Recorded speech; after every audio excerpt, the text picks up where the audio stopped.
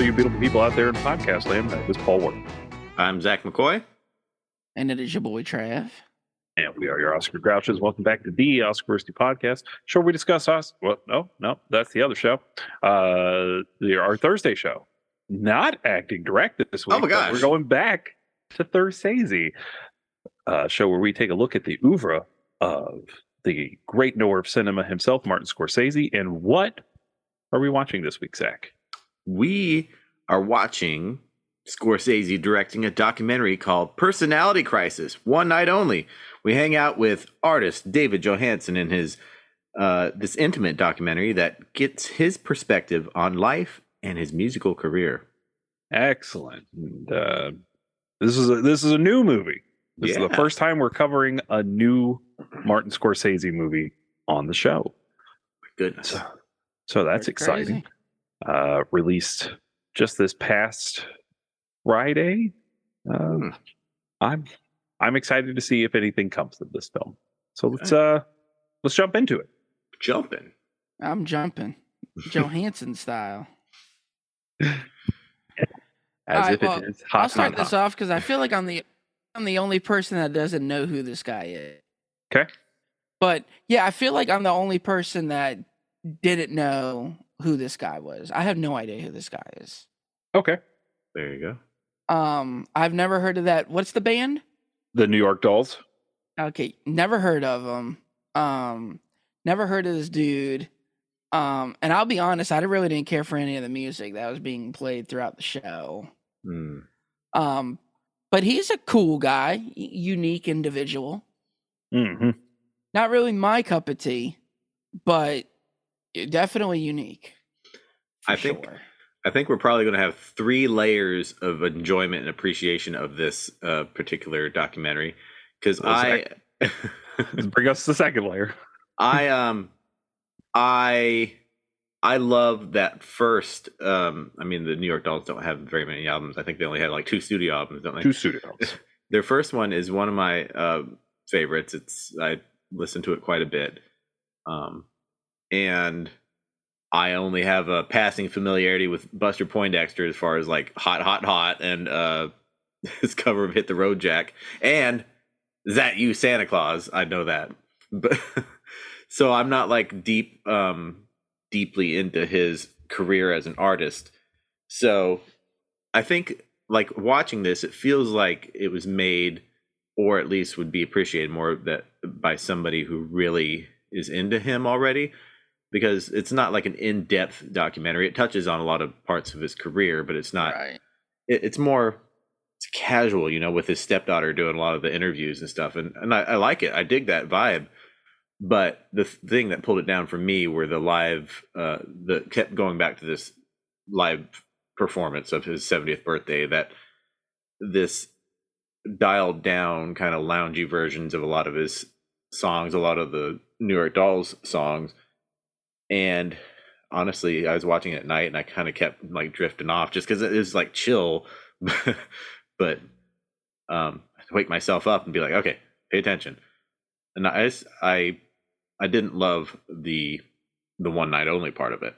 So yeah, that's where I'm at. I loved every moment of this fucking movie. I thought you might. Now, you're a fan already. Yes, I'm a big fan of David Johansen of the New York Dolls. Not so much Buster Poindexter, but I appreciate that. Who's Buster Poindexter? So it's it's David Johansen. Buster Poindexter is David Johansen, and he is pretty much the cheesy lounge version. Like he's Richard Cheese before Richard Cheese, where he had more inspirations and things that he enjoyed other than just being a punk icon, which he is. And he was like, there's a part in the movie where he says, Buster Poindexter can sing things that David Johansen can't. So when he is Buster Poindexter, he gets to get away with like big cheesy covers like Hot, Hot, Hot, or, Hit the Road Jack. Like he's able to pull out that loungy big personality, whereas David Johansen's more straightforward rock driving punk rhythms and Mm-hmm. if go on. Okay, to clear up any confusion, this documentary is on David Johansen, but Correct. the music we're getting is Poindexter. And he says it at the beginning. This is what would happen if Buster Poindexter did the music of David Johansen, which is essentially why it's called Personality Crisis. Also, there's a great New York Dolls song called Personality Crisis, which ends out the movie. Mm-hmm. I'll say I was expecting more of a turbulent film. As Zach said, they held back and made it a little lighter and a little more airy, and it wasn't so much a documentary as it was just kind of a look at an artist and his art and his relation to his art, which if that's what the story that they wanted to tell, the band's been around for years and years and years and probably has more stories than you know what to do with. So yeah, fine, I enjoyed the parallel of, the way you said that, the vibe of the documentary is like him sitting on his chair or couch looking at all these like photo albums and things that he has. That's kind of, how it feels. Yeah. And I like that. I like that this wasn't like, hey, I don't want a fluff piece probing documentary. I just want to talk about how I make art. And that's essentially what this is. And I love that. Just to kind of mirror something that Zach said, well, I definitely feel like somebody who's a fan can get a lot more out of this than somebody like me. Because it is a little, really, I just didn't know what the hell was going on in the whole documentary. Like, I'm just confused. Paul's pretty much clearing it up for me now. Any sort of questions I might have had. But it didn't suck by any stretch like that. I didn't enjoy it as much as some other stuff that Marty has done. Mm-hmm. Yeah, I think it was really just watching it in confusion a little bit. Took away from the enjoyment of what it could have been. Yeah. And I actually really enjoyed the music itself, but the lyrics were just terrible. I just didn't find him the singer, and I didn't find the lyrics captivating at all. It was just like rubbish to me. It was just like him saying stuff, and it just had no emotional connection with anything he was saying for me. So F is I just didn't really enjoy the songs, but I enjoyed the music. In the words of the great Adam Sandler, I disagree. Well, I think it's a bad way to be introduced to his music if you haven't heard it before, because the way he's singing the songs, the lyrics are not very good, but a lot of these are punk songs that the lyrics are great. They sound better in punk songs to me. I'm not that into the band that's playing with him at this one night only show. The boys in the band, I loved them. They finally pulled out, the energy when they played Personality Crisis. That's because they weren't supposed to be doing energy. It's a lounge show. I know, but I don't like the songs in lounge version because it makes it stand out. If you haven't heard these songs before, it makes it seem like the lyrics are bad and it doesn't really match the energy. Nope. It's kind of like if you were to hear newer hip hop out of context, it would be like, oh God, this is garbage. But like, you have to hear the lyrics on how they're being presented in the beat and stuff like that for those songs to be appealing. And this is probably that for me. Zach, you're saying it's for you, where those lyrics aren't presented the best in this form of presented. Yeah. I can agree with that because I could see this being on some punk music and knew it. I don't want to act like ska lyrics are, great. I know it's not ska, I'm just using it as an example of if you were to take a lot of ska bands that I like and put them on paper in other forms, you might just be like, yeah, this is silly and it's not really doing anything, but it's a vibe on those kind of records, and this probably just sounds better. I like to hear these songs in their original punk presentation. But you definitely should do that because they're amazing. in any form and presentation, especially in the punk presentation. But I love them in this lounge presentation. That laid back, raw, stripped down feeling. And I think, you know, it took me a moment to recognize a handful of songs because of the presentation. Because like I say, I love that first album, but I don't know the lyrics as well as I might know another band. So if it were Rage Against the Machine done this way or something, I would instantly know the song and maybe have more of a, you know, inside joke kind of feeling with it or something. But so that was the only part that got me down on the movie a little, because the archival footage and the interview stuff was wonderful. Yeah, I enjoyed his interview portions. I want to call them interviews. I don't even know who the lady was asking random questions or anything like that, but his stepdaughter. Oh. It was a filmmaker. Oh, okay. His stepdaughter is a filmmaker. Yes. So she's the other person on the name of this next to next to Marty is David Tedeschi. But yeah, I think his daughter Leah Hennessy is her name, and I think she was credited as like a producer maybe, or like main interviewer or something like that. Mara Hennessy is a producer, but I don't. Maybe that's her mother. Yeah, that's his wife. Okay. Big shout out to Ellen. Is it Curis? Do the cinematography, because it's gorgeously shot. Yeah. Well, the lighting is awesome. Yeah, absolutely gorgeously shot. What else has she done? She's been nominated for an Oscar. A lot of great. I mean, Eternal Sunshine. You know, Beacon Rewind, Blow, which is great. Dude, she did He Got Game. Like, I what love a great He Got Game. Nice. Dude. I think we talked about that over February, because I watched it over February. But Rolling Thunder. So she's worked with Marty. Yeah, she also did. She looks like she does all his documentary stuff. Shine a Light, Rolling Thunder. Pretend It's a City. She did David Byrne's American Utopia, which was my favorite film of that year. Nice. 50-Year Argument, public speaking. The Making of the Irishman. She did. So nice. Yeah. Big fan. I think people are gonna appreciate it more if you're a fan already. I will say this is a fan's documentary. It's not here to like uncover major stones. It's a film celebrating or make new fans. Maybe not. I don't know, because what young people are turning on Showtime and watching a documentary about a guy they've never heard of. Yeah. Well, I'll tell you what. Did the crowd look young to y'all? Like, I'm not saying 20-year-olds, but for him, where he's at, you didn't think the crowd looked significantly younger than? I think there were a couple people in the fronter rows. I don't know who they were, whether they were like, maybe they'd got tickets to this exclusive thing, but most of it looked like people he knew and older people, because it was a very intimate thing.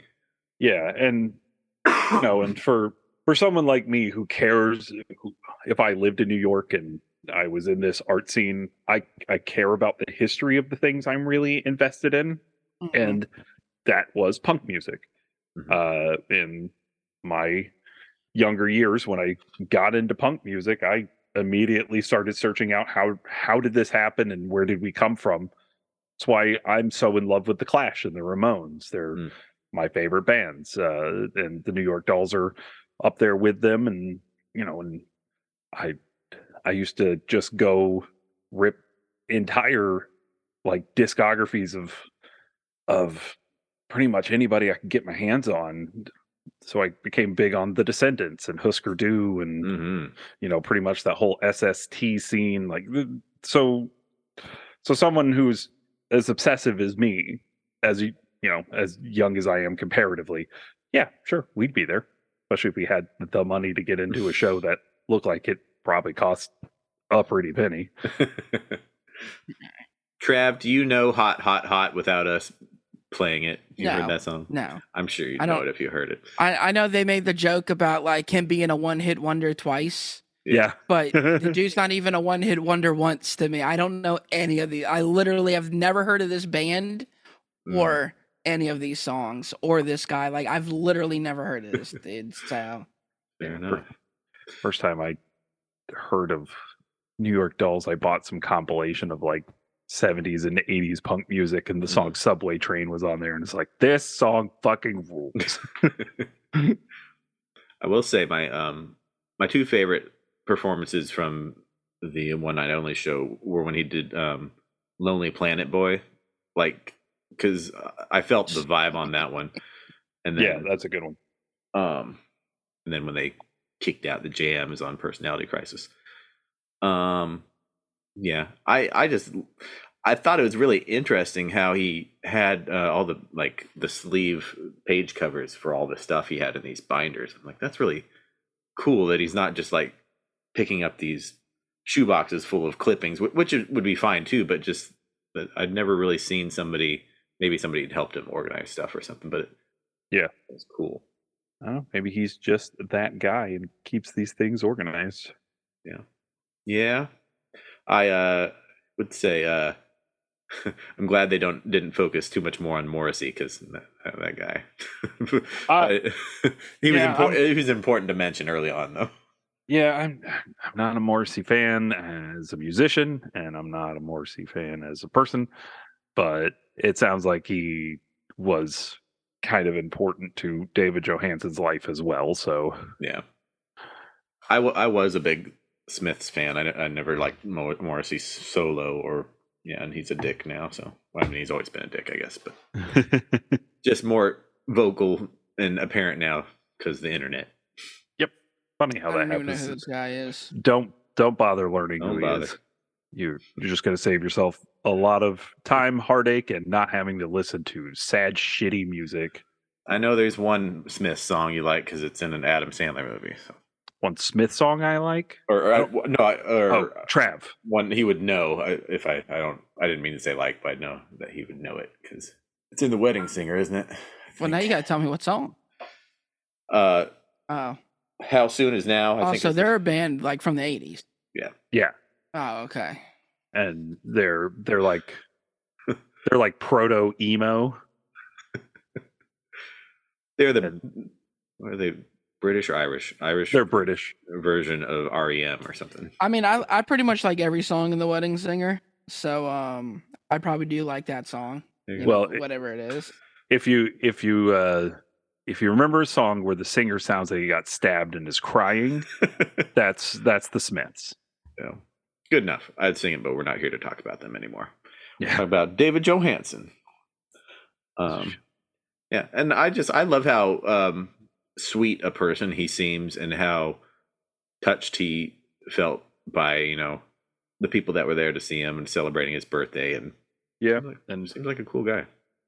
Yeah, and for a guy who pretty much inspired like 2 genres of music in one go, that's it's nice that he's still kind of down to earth and humble like this, because he's very proto punk and very proto glam. There's no Kiss without New York Dolls, at least the way they're presented. Yeah, and it's crazy. We're talking about a band that their first album came out in 1973. And they dressed in drag and stuff, and they were walking the streets of New York and helping make a statement. And here we are, 50 years later, and it's still a hot button point for whatever reason. Hot button. Just will never make sense. Yeah. And we're talking about this after Dame Edna just passed too. So. Oh yeah. I don't really have a whole lot else to say. I just, it was wonderfully made, beautifully shot, and if I knew the lyrics a bit better, I might enjoy it more. Trav, anything else from you? No. All right, we're going to move on to some worsty judgments.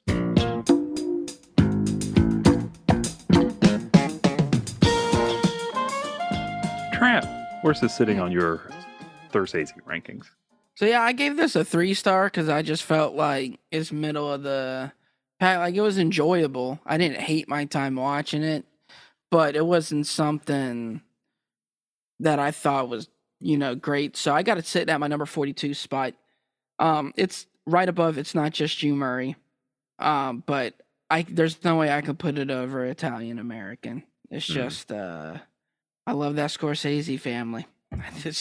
Sorry, David Johansen. Two 70s New York staples, David Johansen and the Scorsese family, right next to each other. Zach, Yes. where's the sitting for you? Well, I've got it. I gave it 4 stars because I was really excited to watch it, thinking I would, learn more things that I didn't know. And so that's partly on my expectation. But I gave it 4 stars, and I really like it a lot.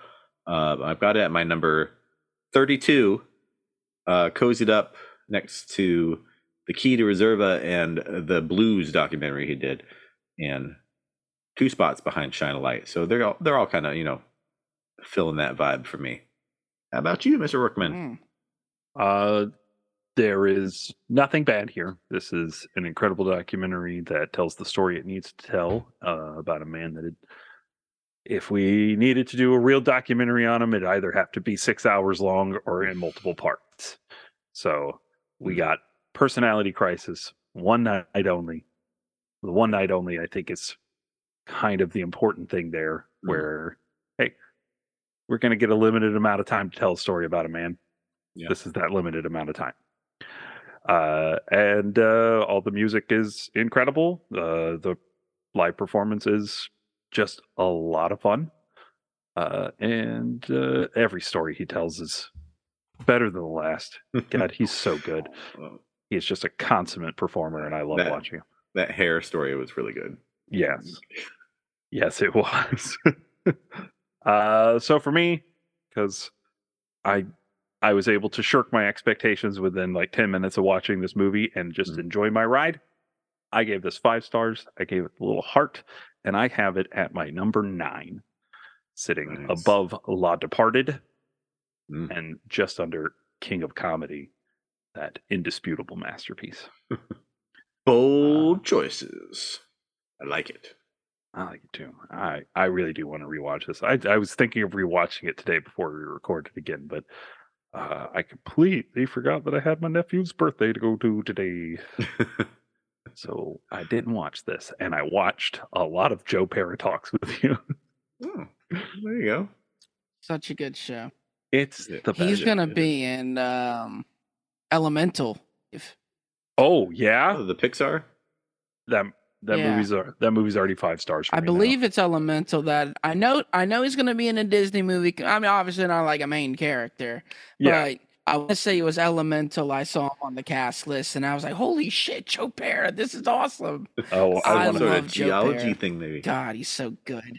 I was hoping, I was hoping he'd be a water guru of some sort. Hey, Joe, I'm your water guru, Joe Pera. It's just such a dude. I have cried watching this show. I mean, it's such a good show. It's it's Elemental. He's Fern Grouchwood. Oh, so he's gonna be Plant. Okay. So, I mean, look, he's listed on the cast list, like the main cast list. So it's somewhat of it's definitely a supporting character, but yeah, awesome. I gotta watch Search Party. Apparently, he's in one episode of that. Yeah. Now, where were we at? We were wrapping this up. I didn't mean to start a Joe Pera side tangent, but as the Banks boys like to say, complain about that. We got a snowball here, so a Joe ball. Joe ball. Joe Pera. You want to know about snowballs? Okay. All right. So, Trav, let people know where they can find you on the media social. Yes, of course. I'm on the Instagram, ZK Audio. I'm on the Twitter, TikToks, TravioSCK, where I'm also on the Letterboxd, ranking and rating my daily movie watches. And I finally watched the film that Paul recommended to me a long time ago, Master and Commander. Oh, how'd you like that? And I thought it was good. I thought it was good. That film gets my motor running.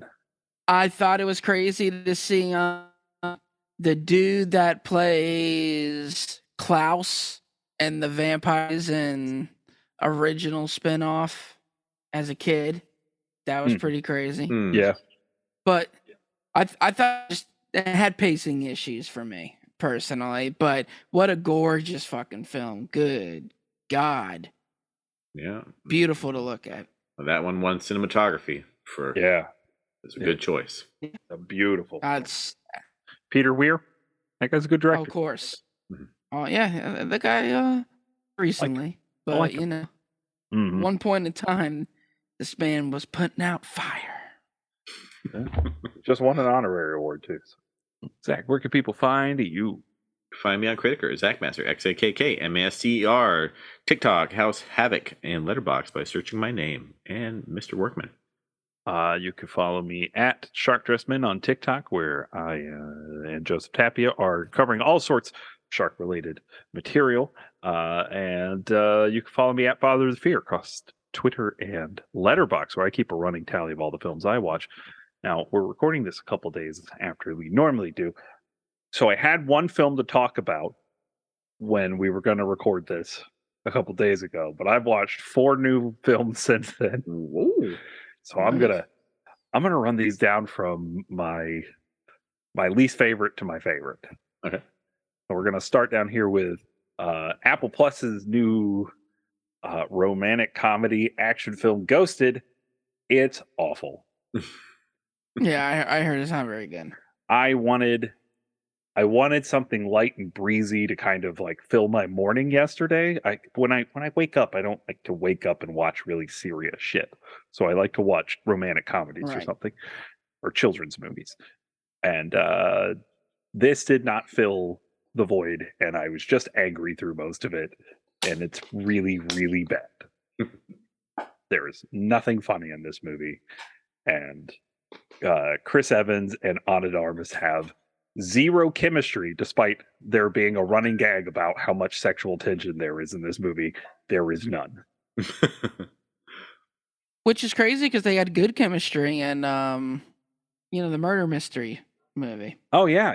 And it must be the dynamic of their characters in one movie versus the other, because they are not this is supposed to feel like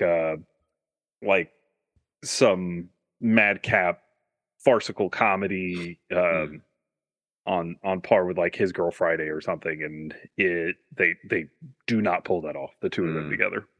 All right, so going up the ladder next is Renfield. It's fine.